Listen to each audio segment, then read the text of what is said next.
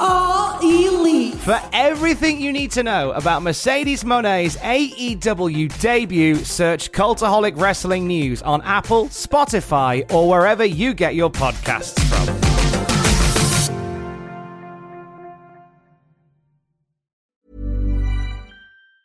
Normally, being a little extra can be a bit much. But when it comes to healthcare, it pays to be extra. And United Healthcare makes it easy with Health Protector Guard fixed indemnity insurance plans. Underwritten by Golden Rule Insurance Company, they supplement your primary plan, helping you manage out-of-pocket costs without the usual requirements and restrictions like deductibles and enrollment periods. So when it comes to covering your medical bills, you can feel good about being a little extra. Visit uh1.com to find the Health Protector Guard plan for you. The backlash is upon us. That can only mean one thing. It's time to put our malleable minds together to make some memories on the booking sheet. It's 9 pitches for WWE Backlash 2023. I know a lot of the usual suspects aren't here to play with us today, but we'll make do and mend as we go. We do still have the king of the pitch, Andrew Hodkinson, with us. You can't put that on me there, Tom. The war and peace of the pitch. The war and peace of the pitch. Hey, yeah. There's not that many. Just count how many pages. There's not many. It's double-sided though, all right, everyone. So. You have myself, Tom Campbell, and also the spirit of Ross Tweddle via Fraser Porter. I'm a vessel. I'm a conduit. You are a conduit. At some point, he will just take over this body and control the pitches of today. So Ross is unwell and unable to be here today. However, he has painstakingly written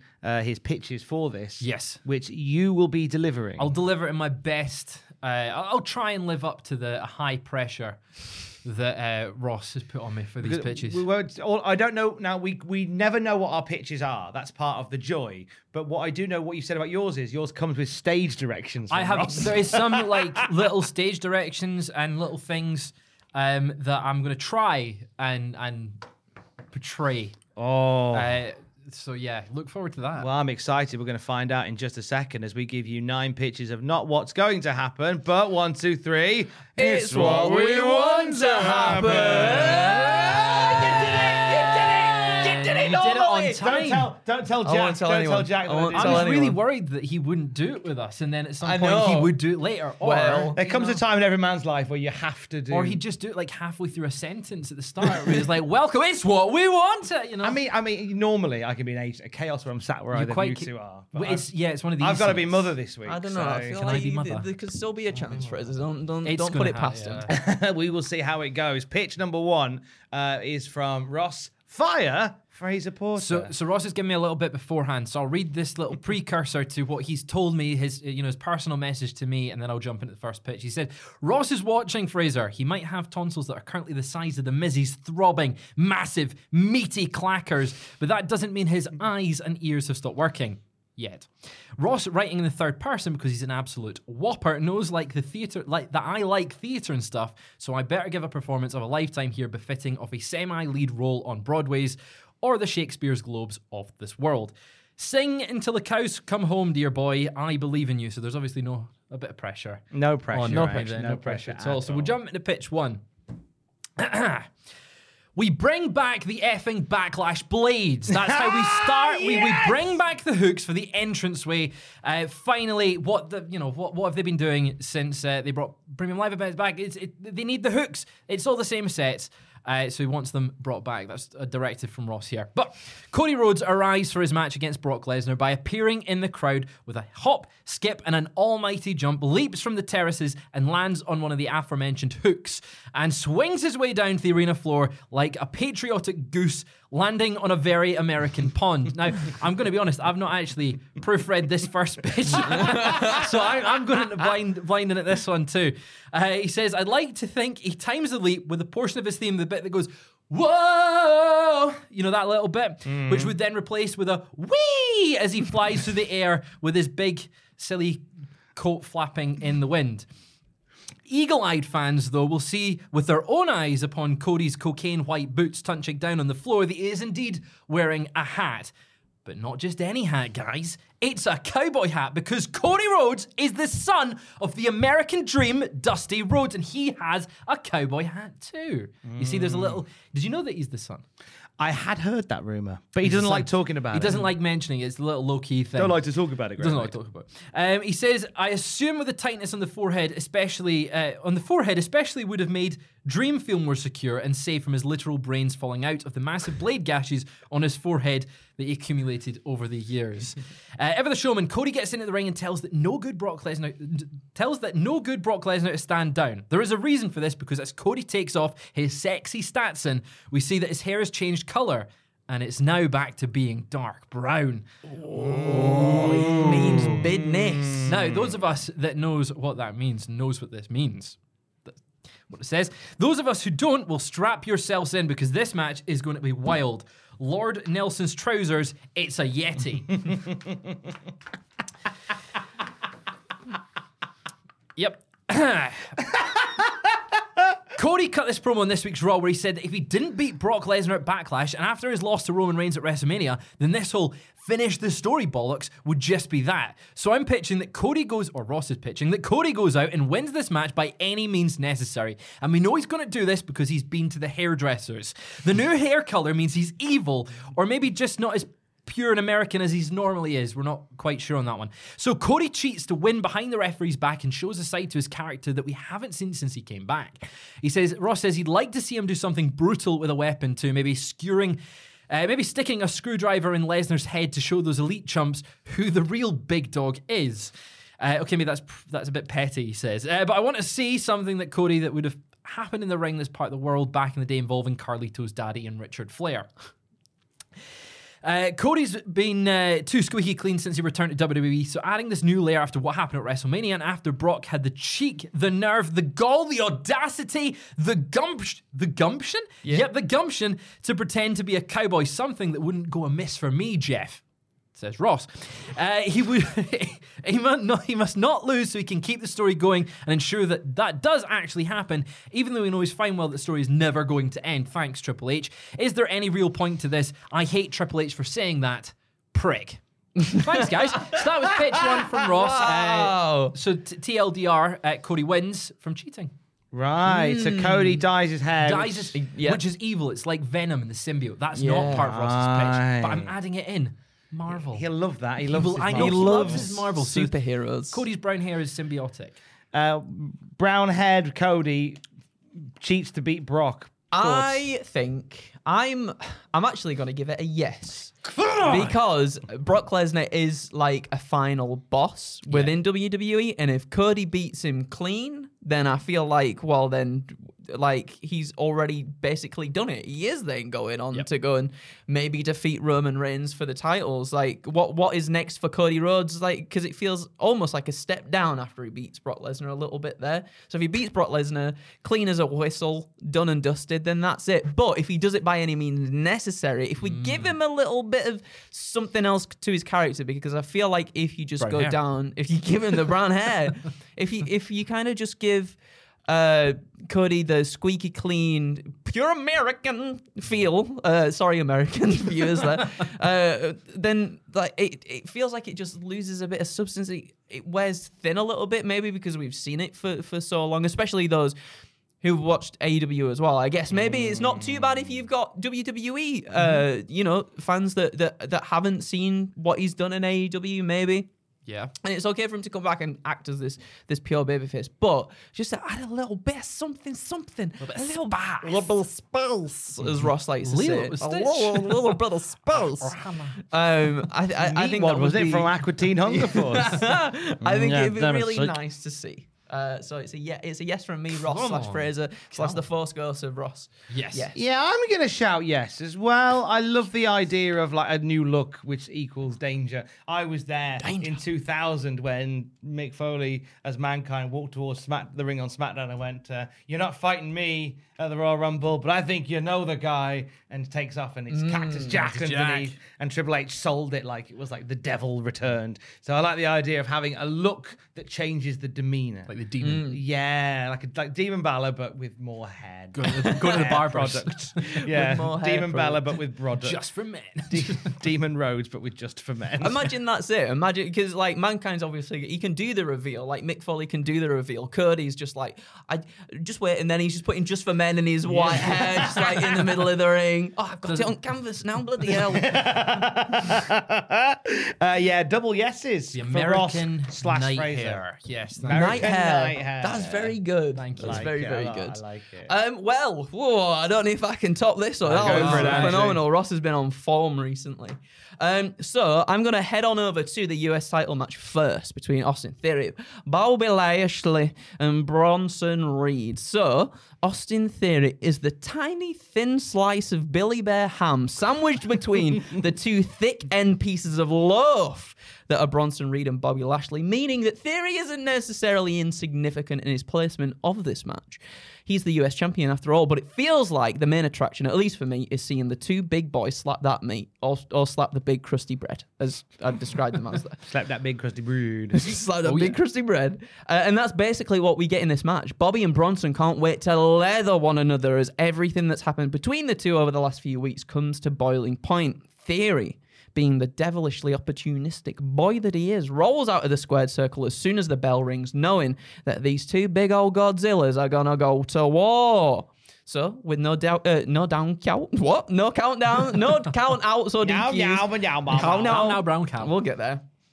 With no countouts or DQs, the brawl between the two big lads spills out of the ring and all around the arena. We get the obligatory spear through the barricade from Lashley on Bronson, but Bronson later retaliates with a huge tsunami splash off the top turnbuckle to Bobby, who's sprawled out over the announcers table. It's that big. Whoa, ripples through the crowd. Whoa.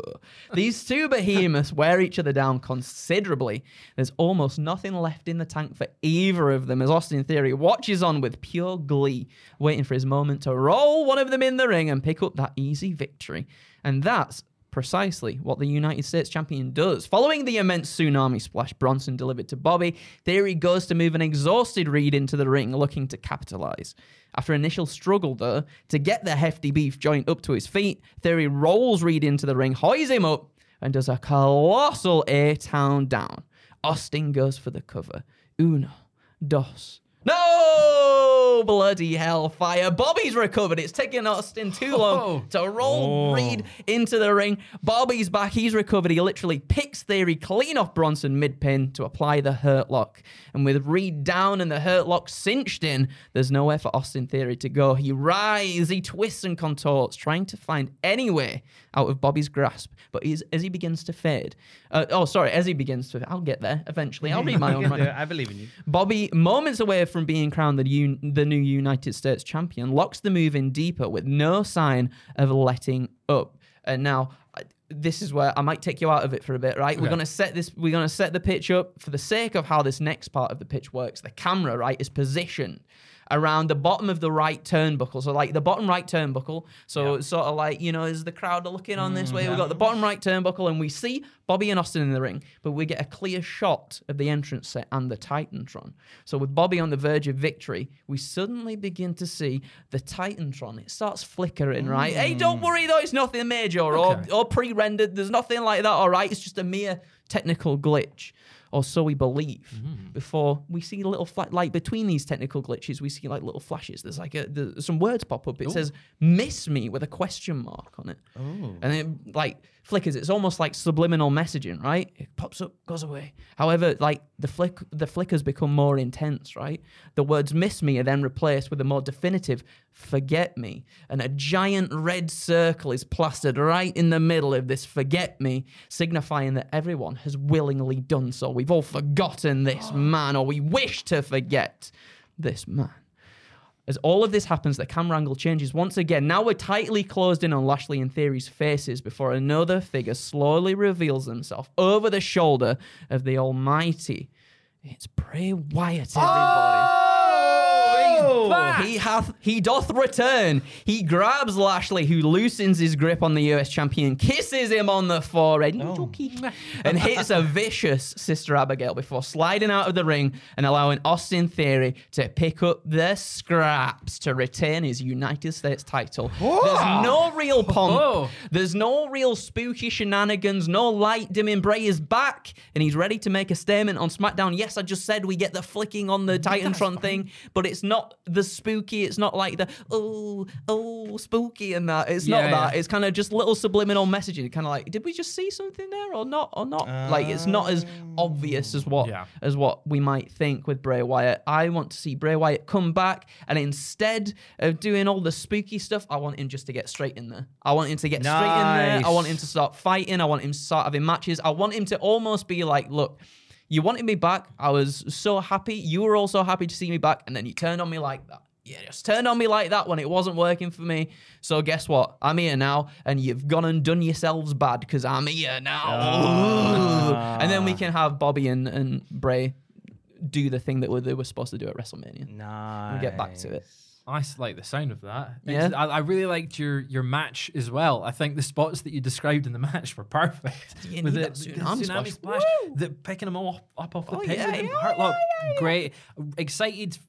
If this was to happen, I'd be more excited about Bray than if he did come back and do all the spooky bollocks. Having it where it is, as you said, just subliminal, just little, like he's a little bit of a hacker. You know, Oh no! Retribution. He was the SmackDown hacker. Just something like that works better for me than the spooky crap. So yeah, I'm going to say a yes. Oh wow, thank you. Yeah, it's a yes from me. It's a chance to sort of reinvigorate Bray, but get us back into the thing that he'd started with Bobby. Let's put like a finishing touch on that. And it brings it back in quite nicely. Would you want to see? I mean, because in the conversation in the real world is like when he comes back, is it like a hard reset of Bray or is it a soft reset? Is it in there with Bobby? But are we having Uncle Howdy? Are we having? See, that's the thing. There's been all this build up to it. I feel like yes, we want the sort of resolve to everything that we've been teased for the longest time. But I think the problem is, will it live up to what we've all sort of wanted it to be in our heads? So maybe a soft reset, maybe him acknowledging that, like, look, all of that before it didn't work, and this is what you wanted, so I'm giving it to you now. But look, guess what? This is not the thing that I wanted to let out of myself, because now it's even worse. I'm gonna kill you. I'm gonna kill you. That's what he says. That's exactly how he talks. You see, absolutely. I'm gonna kill you. I'm gonna kill you. It's a yes, double yeses. Thank you very much. Done. Yeses all around, right? For the approval of the Midnight Society, my first pitch. Right, it's for Seth Rollins versus Omos. Big boy. Omos heads to the ring to fight Seth Rollins. He's a big lad, etc. Seth Rollins' music hits. He strolls to the ring in a large flowing red coat, singing along to the music. His dancing's a bit off tonight. He's sort of swaying a bit more than normal. But people love him anyway. Yeah, of course. He gets into the ring just about, and the commentators suddenly make a realization that we all do. Wow, Seth Rollins is actually as tall as Omos. I presume he must have just been far away before. Seth takes the microphone. That's right, Omos. I am well tall. I was just far away before. So let's have this fight. But just a heads up, it's quite cold in this arena, so I'm going to keep my coat on. Makes sense. So it's Seth versus Omos. They stare each other eye to eye on the level, and they start their strikes. A few times, Seth gets quite animated, and he's got quite an unusual strategy, because he kind of talks himself through the strategy. Where he's like, oh, yeah, that punch hurt you, didn't it, Omos? Oh, yeah, I'm going to lean back and just take a few steps back and punch you again, Omos. There we go. Oh, that one hurt me. I guess I better walk over to the top left corner and recover for a minute. The top left corner for a minute. Oh, there you go. Now I'm going to run full speed at you, Omos, and hit you with a clothesline. A bit to the left. To the clothesline. Yeah! Yeah! Oh! It's going really well. It's an even but confusing 20-minute fight, which ends with Seth landing a very awkward curb stomp onto Omos.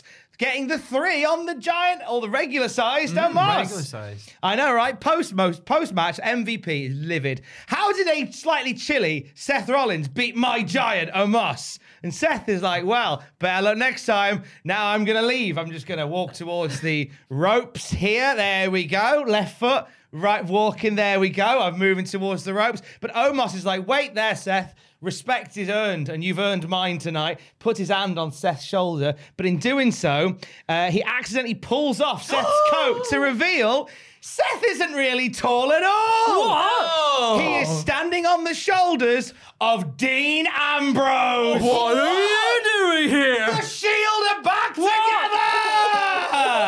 Da-da, da-da, da-da, da-da. And that's how Moxley returns to WWE. So, it was all a work the entire time, him going to the other company. It was a work all the time that Seth was tall. Oh, of course. He wasn't of course. tall after He all. wasn't tall He after wasn't all. far away. He gaslit us. That's the main thing we're taking away from this. yeah, He wasn't yeah. tall after Of course, all. of course. That was a roller coaster of a pitch. That. I tell you what, I think Seth felt. Well,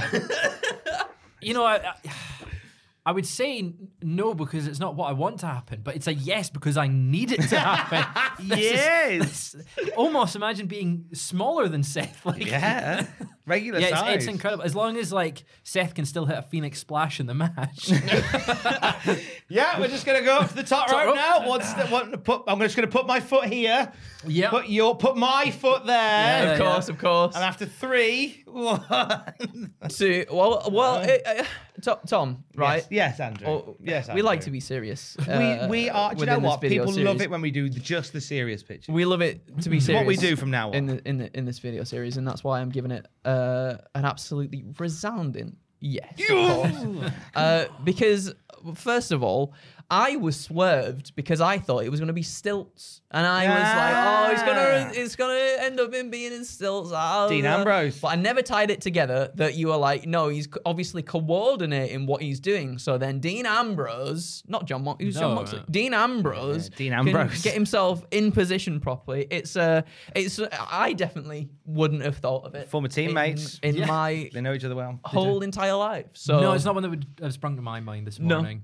Amazing. Thank you very much, both. So is it? Of course, it's a yes. So all yeses for the first round of the pitches. Let's go to round 2, and let's go back to Fraser via Ross via Fraser. Yeah, Ross is back with this one. Pitch number 2. The lights are off in the arena. The flashes from the camera phones reveal men in balaclavas heading to the ring with musical instruments. One balaclavaed man is seen carrying an entire drum kit under his arms in the most impressive thing we've seen since Shane McMahon tore his quads at WrestleMania. Lol, LMAO, ruffle. After a few moments of silence, we hear on the sound system, and now Ross has asked me to stage directions here. Highest pitch you can possibly do, Fraser, so I'll step back from the microphone just a little bit. Heavy! And then I'm sorry if I offend anyone with this accent. You like it's poppy? Why I in chips and pie? Limbs all over the shop like? Or if socks are about to be rocked and then knocked off? Is that a Geordie accent? I don't know. It was close enough. Of all the accents I've heard, that's one of them. That's one of them. It's because I can't say my get into the accent phrase. It's too vulgar. Poppy plays Io Sky to the ring to hit to her hit record Scary Mask, recreating that bad arse entrance we saw the first night NXT went head to head with AEW, if memory serves. It's an entrance for the ages, and note from Ross here, I've just punched a hole in the wall writing this part of the pitch. Away the lads! Come on! This, of course, signifies the mysterious cool girl from NXT, Io Sky, has come back, and this mysterious heel we've seen on Raw over the last little while is no more. We see a match for the ages with no damage control involved whatsoever. Io is allowed to wrestle her match because, to Ross, it's a bit strange seeing a flippy wrestler be the heel to the all-conquering, proper, strong, I-can-lift-a-building babyface champion. We're doing a turn, kids. Here we go. Io nails all of her big fancy moves on the way to becoming Raw Women's Champion, mainly because, Bianca is headed to SmackDown and Ross wants to avoid Bianca and Rhea swapping their titles like they're toys in the playground. But also because NXT Io hasn't been seen on the main roster properly, and by God, it's time.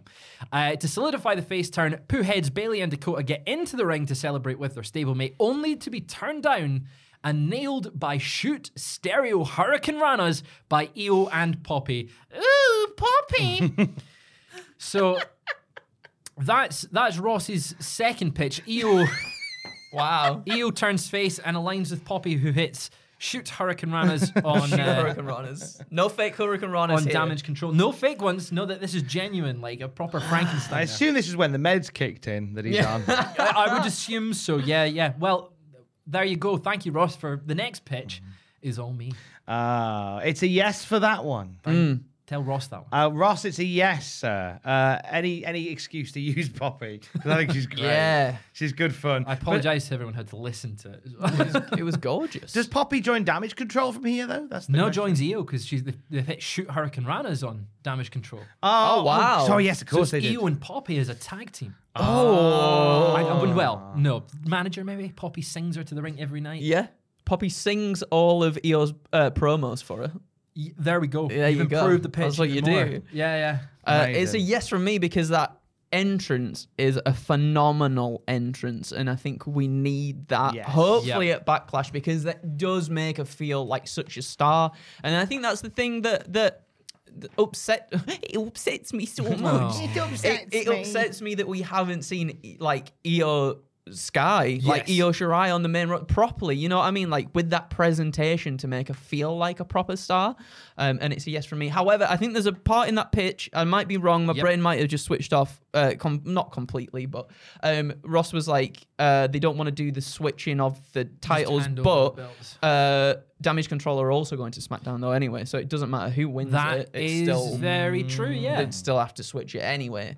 But other than that, it's a delightful, delicious, yes, meaty, girthy, throbbing, yes. yes. Clackers. Clackers. Yeah. Clackers indeed. All right, so 2 yeses so far for Ross Fire Fraser. Andrew, pitch number 2. Well, if Ross was going for Io Sky for number 2 pitch, I think I'm going to go for my number 2 pitch, being the Io Sky one that I've written out laid before me on this piece of paper right here.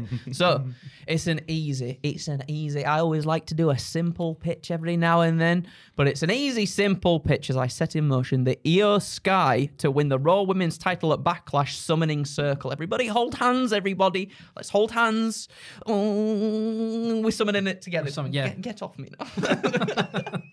We're on the cusp of Bianca being the longest reigning Raw Women's Champion, but I've said, does everyone need to be the longest reigning champion? And I'm going to contradict myself here at this point as well, right? Because I'm very much in the camp of enjoying the longer title reigns in WWE at the moment, especially for the mid-card titles, as they do feel like a big deal again now. And Bianca is unbelievably talented, right? Don't get me wrong at all. But for me personally, I'd like to see a change in the scene for sure.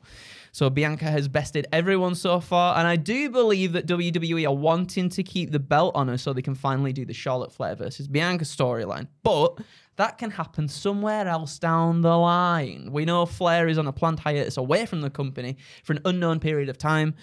So I think in the space between that, WWE could really just shake things up by having Io Sky have a great run with the title.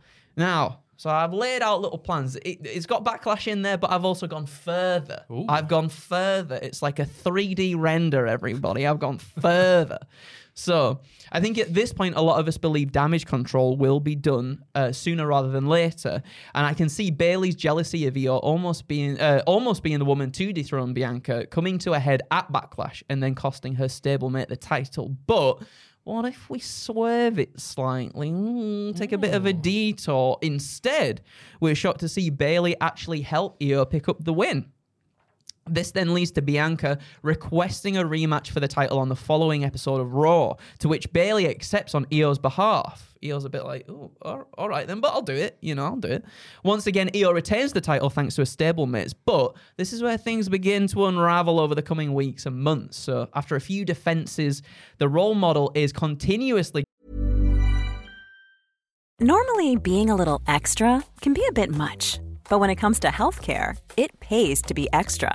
And United Healthcare makes it easy with Health Protector Guard fixed indemnity insurance plans. Underwritten by Golden Rule Insurance Company, they supplement your primary plan, helping you manage out-of-pocket costs without the usual requirements and restrictions like deductibles and enrollment periods. So when it comes to covering your medical bills, you can feel good about being a little extra. Visit uh1.com to find the Health Protector Guard plan for you. getting herself involved to help the Genius of the Sky retain the Raw Women's title, which I guess at this point would be the SmackDown Women's title. It would be something at least anyway. It would be a title. Io becomes increasingly frustrated with this though. She wants to prove her worth, make her name on her own terms, show the fans and the locker room, and even Bayley why she is a worthy champion. She wants to do a stable leader proud. This irks Bayley though, who she slyly hints that the only reason Io is Raw Women's champion in the first place is obviously because of her. She was the one that changed places for the contenders match. She was the one who helped Io capture the belt in the first place at Backlash. She was wondering if maybe she could have a shot for the title after all of this help that she's given Io. A bit of friendly competition never hurt anybody in here. What better way to prove to Bayley that Io deserves to be champion more than beating her main roster mentor? So Io agrees, of course. Bayley has done so much for her, and Sky also decisively beats the role model. And after going to hug her mentor in a friendly embrace following the match, that's where Bayley snaps and lays Io out in a fit of jealousy. She just can't do it. However, we've got Dakota looking on at ringside as well. She's shocked. She watches on as Bayley stands tall over Sky's lifeless body. She rolls into the ring and she's got a wry smile that plasters across her face. She knows where her allegiances lie. But wait a second. I need to breathe. A pump kick. Woo. A pump kick takes out Bayley as well. Whoa. And Kai is the one that stands tall over her two former stablemates. She raises Io's title in the air. It's her time to shine now. And if we're not getting anything great out of Damage Control as a team together, this could be a way to rectify it in us having triple threat matches and whatnot. I've said Bayley grows jealous of Io. Io wants to be a valiant fighting champion and prove that she's as good as she is. And with Bayley's growing obsession of wanting to capture the gold once again, this leaves Kai feeling neglected within the group. So we get an explosion of talent that all leads to a triple threat match, maybe at SummerSlam or something. And it's a lovely end for us all to sink us teeth and our eyes into. It's simple and long-winded, but we got there in the end. It was really good. I think it's a really good way to elevate both Damage Control and the belt after a very long Bianca title reign. I think if you were to put it on Io Sky and then maybe, don't want to say hot potato it, but show all of Damage Control are hungry for this belt. Maybe do a couple quick title reigns to switch them to show that they're all at the same level. Yeah, maybe. Really like the thought of going into a triple threat and having Dakota Kai pushed quite heavily. I'm all for a Dakota Kai push. Yeah. So that's why I get a yes. Oh, Yeah. baby. Two yeses. Thank you. But it does refresh things a little bit to have some more, it's funny because, I've been through an era where, titles changed hands left, right, and center, and I was like, I just want a longer title reign. Yeah. And now we've got these longer title reigns. I'm like, I could do with some snappy Like a ones little now. bit, Snappy yeah, going yeah. the other way now. Especially to, I think, just refresh the women's division a little bit. I know we've got the draft now, and there's other people that can challenge Bianca for a championship, but it's Io's time. I want it to be Io's time, please. Especially if they do end up doing the physical title switch, and that would end Bianca's long reign. So I'd rather they just end it with a title, a change hands of the title, and then have Io's reign start with switching the belts. I know what you mean. Yeah, I know what you and mean. then do a swap with the belts. But I like it. Yes. Cool. It's funny because both of you have mentioned the situation with the titles and which one goes where. My second pitch resolves that. Oh, hello. It's a rare, serious one from Tom. Boo! Rubbish! On the pre-show for Backlash, Triple H makes an appearance, a rare one, in front of the Puerto Rico crowd, and invites Rhea Ripley and Bianca Belair to join him at a lovely table that he's got set up. They're asked to hand over their Raw and SmackDown Women's Championships at this point. So Bianca Belair lovingly looks at the Raw belt and hands it. Reaches out to hand it, and then the SmackDown Women's Championship, look at that, about to hand that over. But in a break of tradition, Triple H goes, you're not going to give your belt to her, and you're not going to give your belt to her. That isn't how we're doing things. You're handing me both of those titles. And now I'm the women's champion. Yes! And Triple H has a 10-year reign as women's champion. Yes. Triple H takes both of those titles and says because it makes no sense for this draft to end such a dominant reign like yours, Bianca Belair, nor does it mean to put a quick full stop on a beginning of a dominant reign like yours, Rhea Ripley. So here is what we do. Rhea Ripley, Bianca Belair, you take away this. And there is a replica of the new World Heavyweight Championship with a white strap. Yes. You are now the WWE Women's World Champion. Oh, maybe. Nice. And you continue the reign as Raw Women's Champion. And as for you, Rhea Ripley, and now the issue here is that the Universal title looks exactly the same currently. So there's the same belt again. But with a different... Slightly different color scheme. But now you are recognized as the WWE Universal Women's Champion. Yes. Universal Women's Champion. Which works better? Women's Universal Champion. You're now recognized as the WWE Women's Universal Champion in line with Roman Reigns as the Universal Champion on SmackDown. So, and they go on to retain both their titles that night, and their new legacy begins. The obvious advantage of this is should you do brand shenanigans once again, you haven't got to worry about the belts not matching the brand because, Belair on SmackDown, Belair could easily move back to... Actually, I've got that the wrong way around. I've just realized Belair should have had the Universal one. Right, okay. Yes. Ripley should have the World one. Because on the same brand as the main title. So before you delete the comment that you just wrote, that's what I meant. So Ripley gets the World one. Yep. And Belair gets the Universal one. Yes. So now they're in line with the respective brands for now. But as I say, should another brand split occur, then they swap brands and it doesn't necessarily damage. They can go wherever. They're not specifically called the Raw or SmackDown Women's Champions. They're the World and the Universal Women's Champions. That's the pitch. Simple, sense. short, tight, bright. You've covered everything there that I would have been like, oh yeah, and it could do this, this, and this. So like, it's a yes from me because I think it makes a lot of sense, especially now with titles switching places and whatever. Obviously, you don't get that issue with like the United States and the Intercontinental Championship. They just float over and they're good. And I think it makes sense for that to happen with the World Championships as well, rather than having them like designated to one specific brand when you're gonna draft those people over anyway. It makes it a little bit weird. And now obviously with Bianca Belair's reign with the Raw Women's Championship, she's nearly surpassing Becky Lynch. It makes more sense than to be like, you're not gonna do it now because you're SmackDown Women's Champion. Like it makes more sense to rebrand it for sure. Have that reign continue under a new... and it might make the belts feel more prestigious, having them not branded, designated per roster and being like, that's Raw, that's SmackDown, whereas the men's aren't like that. That should just be uniform where it is. You're a world champ, you're a universal champ, whatever you want to have the branding of it. But it will make them feel more prestigious. And I really want to see that new World Heavyweight title in white. That gorgeous. Nice with the white strap. Cool. There is that. So it is another yes from me. We're on a roll today. Lots of yeses. Lovely. Lots of yeses. 6 yeses. Round 3 of 9 pitches. We go back to Fraser, but this time not via Ross. No, so when Ross sent me his pitches for today, he left out a third blank space for me to fill in with my own pitch. But I've had a busier morning, so I instead got my good friend AI to write it. Oh, here we go. Ow. We've got another AI pitch. Here we go. Right. So the match between Bad Bunny and Damian Priest was about to start, but something was off. As Bad Bunny stepped into the ring, he realized that he'd forgotten his wrestling boots. He looked down at his feet only to see that he was wearing fuzzy bunny slippers instead. Damian Priest couldn't help but laugh at the sight, but he knew that he couldn't underestimate his opponent. As the match began, Bad Bunny hopped around the ring trying to land a hit on Damian Priest. But Damian was too quick, dodging every attempt with ease. Bad Bunny was starting to get frustrated, and that's when he decided to unleash his secret weapon.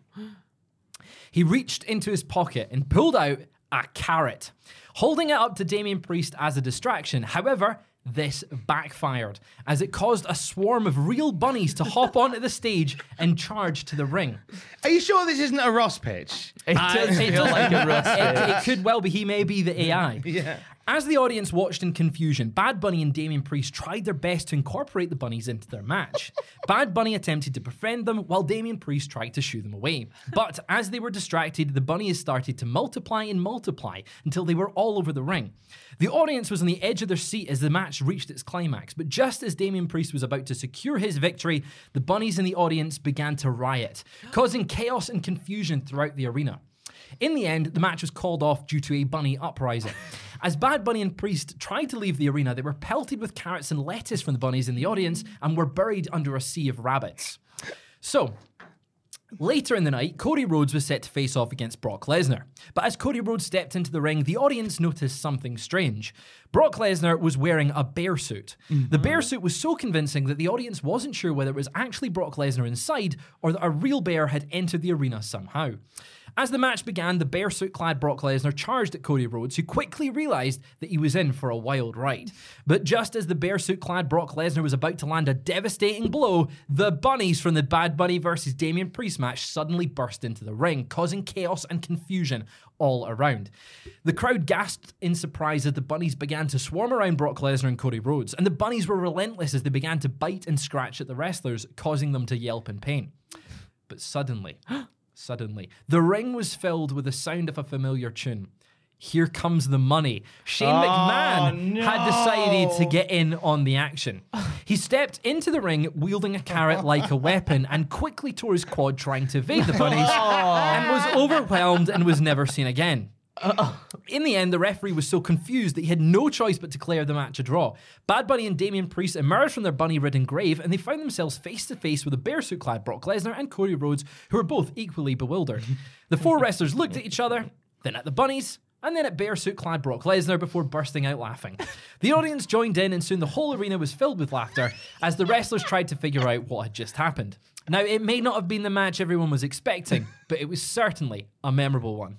So that was what the AI wrote for when I typed in. The command was, write a pitch for how Bad Bunny versus Damian Priest will affect Brock Lesnar versus Cody Rhodes.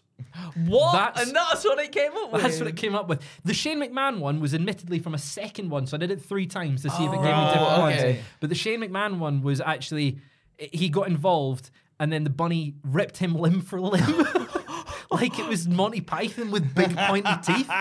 So I was like, I'll take out the lip ripping them. Oh no, I feel like that should have been kept Put it back in. I did put different, so it was like, write a silly pitch, write a funny pitch, write a realistic pitch, and the realistic pitch was him getting ripped limb for limb. Wow. So yeah, it's, again, it is what I want to happen. Yeah.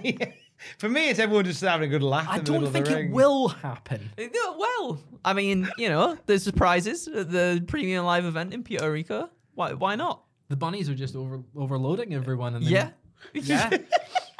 Didn't side with Bad Bunny. I thought they would. Yeah, well that's the swerve. That's the swerve. That's why it's a yes from me, Fraser, because my goodness gracious me, I've been swerved a few times in this Pitches video. Yep. Did Cody have brown hair? No, it was like it's a no then. Carrot coloured orange. Wow. If you had brown, it's like the brown is starting to wash out and his like blonde is starting to come through again. Yeah. Like Mr. Pacitti. Yeah, that's it. If it was brown, it'd be a definite yes. Definite I'll let it slide and I'll give you a yes as well. Thank you. The bunnies won't attack you today. That was good. I liked your work. Final pitch from you, Andrew. Man, I just feel like I can't live up to these pitches anymore because they're all so goddamn good. Yours are splendid. They're great. Well, this is a final one. Unfortunately, it's I guess it's serious, but where's the rest of it? There it is. Right. Yeah. Surely you can't be serious. You can't be serious. I am serious. I'm Don't so call me Shirley. Shirley. Are we ready? So, we are moving towards the 6-man tag team match between the Bloodline and Zayn, Owens, and Matt Riddle. So, throughout SmackDown last week, there was one phrase Paul Heyman kept uttering to Solo Sikoa: "Tonight is the night." As the wise man handed Solo a roll of tape to prep the deadly Samoan spike on the end of his hand, his fingers, his little thumbs. What was even more intriguing, however, was how Paul Heyman did this within the presence of the Usos, quite clearly insinuating that perhaps their time on the island of relevancy is soon to come to an end, as we've been saying for the last year or so at this point. It's been a lot. We've been saying it for a long time. Anyway, before the match, we catch a glimpse of Solo and Heyman backstage with the wise man chatting on his red telephone. Enter Jimmy and Jay, who interrupt Paul and let him know that they've discussed some things together since they're having trouble reaching Roman, and for that matter, even Solo and Paul too. But anyway, look, they know they've got to do whatever it takes to curry favor with the tribal chief once again, and that's what they'll do by any means necessary to prove their worth and place on the island of relevancy and clear the stains they've left amongst its legacy.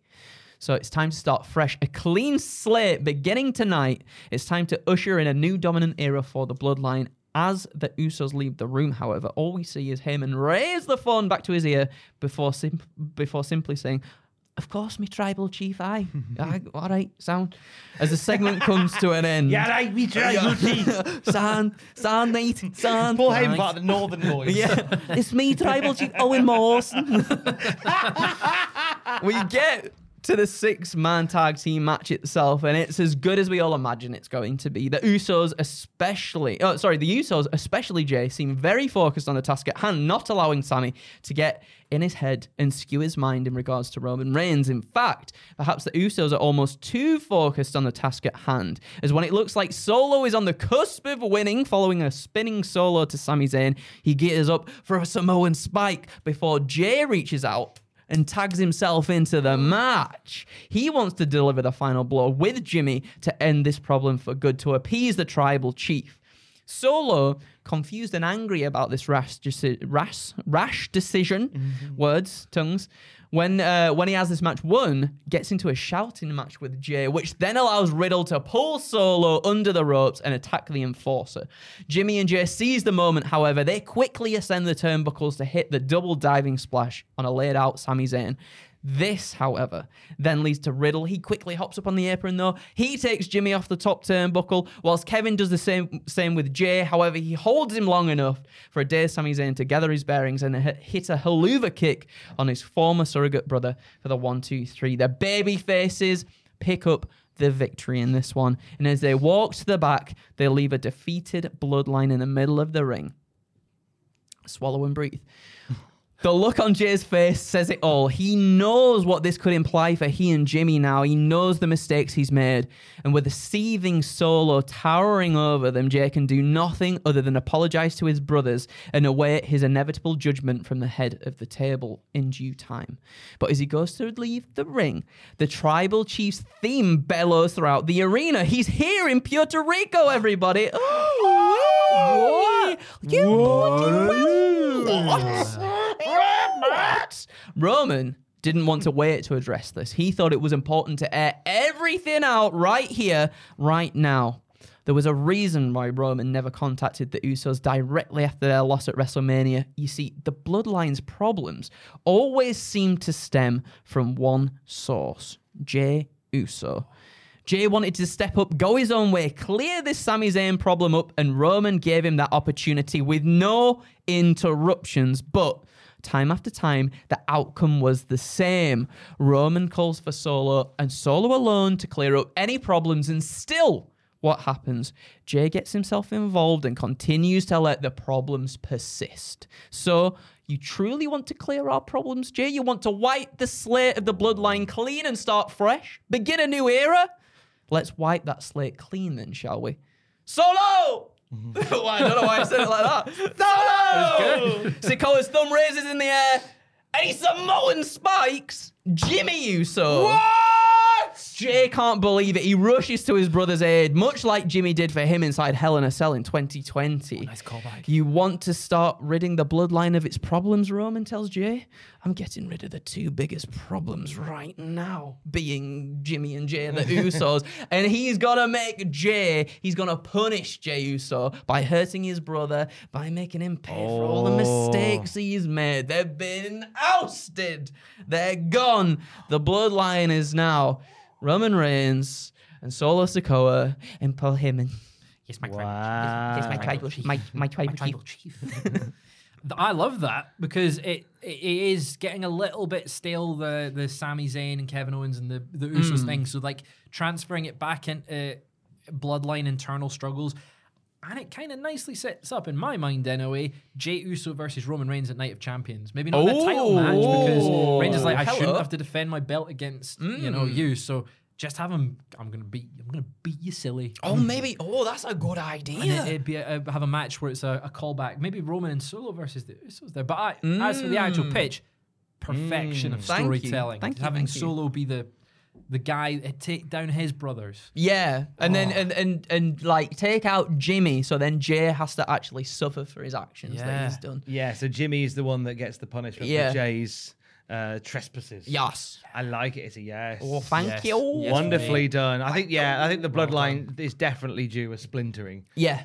And this is We've how we said do that it. for so long. It's been about a year now. Yeah, it's been a long time, but it does feel like it is finally all coming to a head. We also said that about a year ago too. And we'll say it in a year's time We as will well. say it in a year's time for sure. But thank you, boys. Thank you. Thank you. Right, my third and final pitch. It is to do with what looks like it's going to be the main event of the evening, which is Damian Priest versus Bad Bunny. Rabbit's involved. Nobody's involved, I'm afraid. No characters involved either.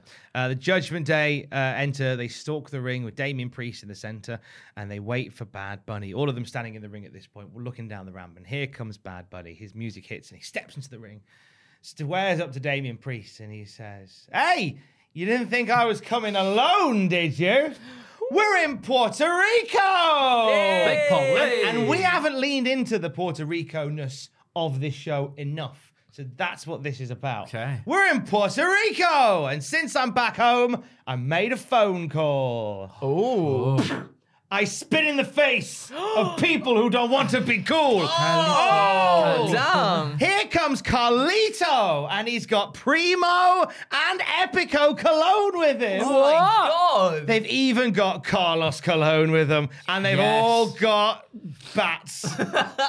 Like actual bats, like No, fluffy bats. We've all got baseball bats. Here we go. Bad Bunny's got some legendary backup. Oh, man, that's cool. In the flipping Cologne family, led out by Carlito. Bad Bunny and the Colons, they're in the ring. They're squaring up to the Judgment Day, and Damian Priest grabs the mic. I knew you'd pull something like this, but I'm also from Puerto Rico. Hey! And I made a phone call as well.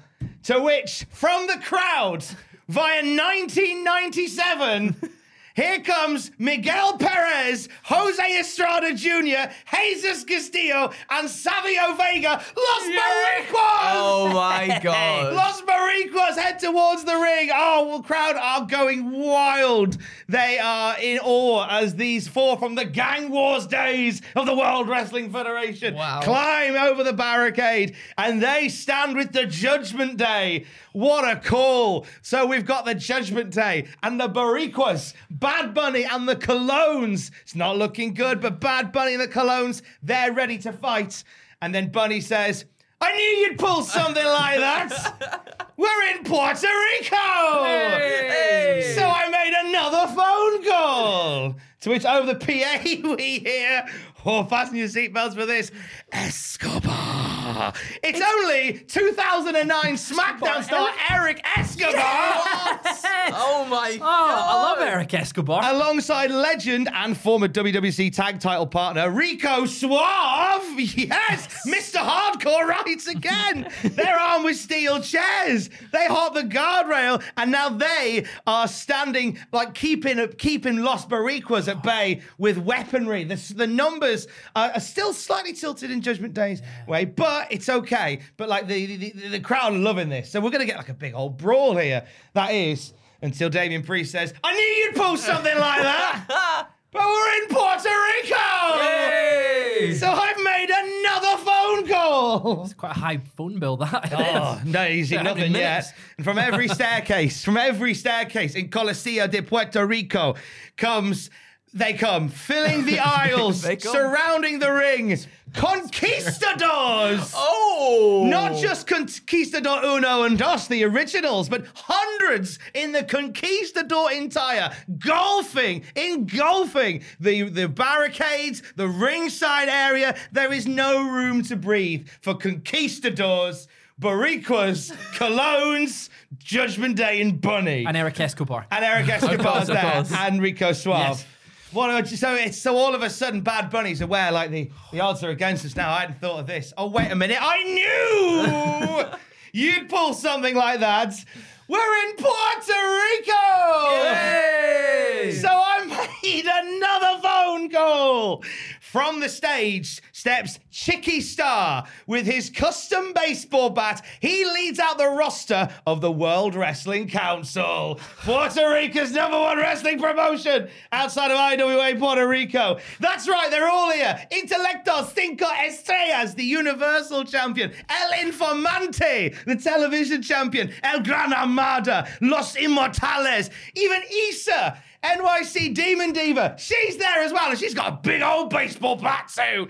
And suddenly, Chicky points down the ramp, and the roster of World Wrestling Council charge down the ramp towards the Conquistadors. Just carnage. The fight's underway. No more phone calls have been made as far as we know. And everyone brawls. The crowd are loving it. It just looks like a riot. And then the dust and everyone fights in different parts of the venue. There's gore, there's blood, there's ripping of masks, there's gnashing of teeth. And then suddenly Damian Priest finds himself in the center of the ring on his own. What? It's Bad Bunny. Where is he? From the top of the building. Swinging on a backlash hook. Yay! Here comes Bad Bunny! Flies in, crossbody onto Damian Priest. 1, 2, 3. Puerto Rico have had a lovely night. And Bad Bunny stands tall. And everyone gets in the ring and has a big old party. And then the chupacabra turns up. Oh, brilliant. And eats them all. You had me at Escobar. That hooked me. The big pop for Eric Escobar. Bloody well hooked. That hooked me, yes. That was wild. It was a lot in there. Like, inspired. if that I think we lean into the Puerto Ricanness. If it does happen. It is like a pure. I think they labeled it as like a Puerto Rico street fight as well, or something They like have, that. At least, yeah. So I mean, why not? Let's make it like Anchorman and just have all these factions. Essentially, if you like the last scene of Anchorman, you'll like the pitch. You'll love it. I think it's a yes from me. It's a yes from me. I just put. We don't even need to get anything else. It's perfect. There's nothing else that we could possibly get in Puerto Rico. There's no changes or anything. Gorgeous. Just a lot going on. Gorgeous. Yeah. And a lot of nice callbacks. We're in Puerto Rico. Hey. That's it. Pops all around. So those are our pitches. It's a bunch of yeses from us three. Yes, Of course. Which is delighting to see. What do you reckon should happen, or what would you like to happen, or whatever, in Backlash on Saturday? Let us know in the comments down there. And join us for predictions, live reactions, what happened at, and the WTF moments for Backlash 2023 live from Puerto Rico. Yay! This weekend. Anything else we want to plug, team? Not from me. No. What about you? It's been a Backlash. Worst shows ever is on the channel now, where we look at Backlash 2018. That's a pretty crap show. Hopefully, with these pitches, it's going to be a good show this weekend. But go watch that in the meantime to occupy yourself. That's all I've got to plug. And for the latest wrestling news on the road to Backlash, check out cultaholic.com. Stay safe, Puerto Rico! Yay! Spring, is that you? Warmer temps mean new Allbirds styles. Meet the Superlight Collection, the lightest ever shoes from Allbirds, now in fresh colors. These must-have travel shoes have a lighter-than-air feel and barely their fit that made them the most packable shoes ever. That means more comfort and less baggage. Try the Superlight Tree Runner with a cushy foam midsole and breathable eucalyptus fiber upper. Plus, they're comfy right out of the box. So, what can you do in a Superlight shoe? What can't you do is the better question. And because they're super packable, the real question is, where are you taking them? Experience how Allbirds redefines comfort. Visit allbirds.com and use code SUPER24 for a free pair of socks with a purchase of $48 or more. That's ALLBIRDS.com, code SUPER24. For all the wrestling headlines in just 10 minutes, search Cultaholic Wrestling News on Apple, Spotify, or wherever you get your podcasts from.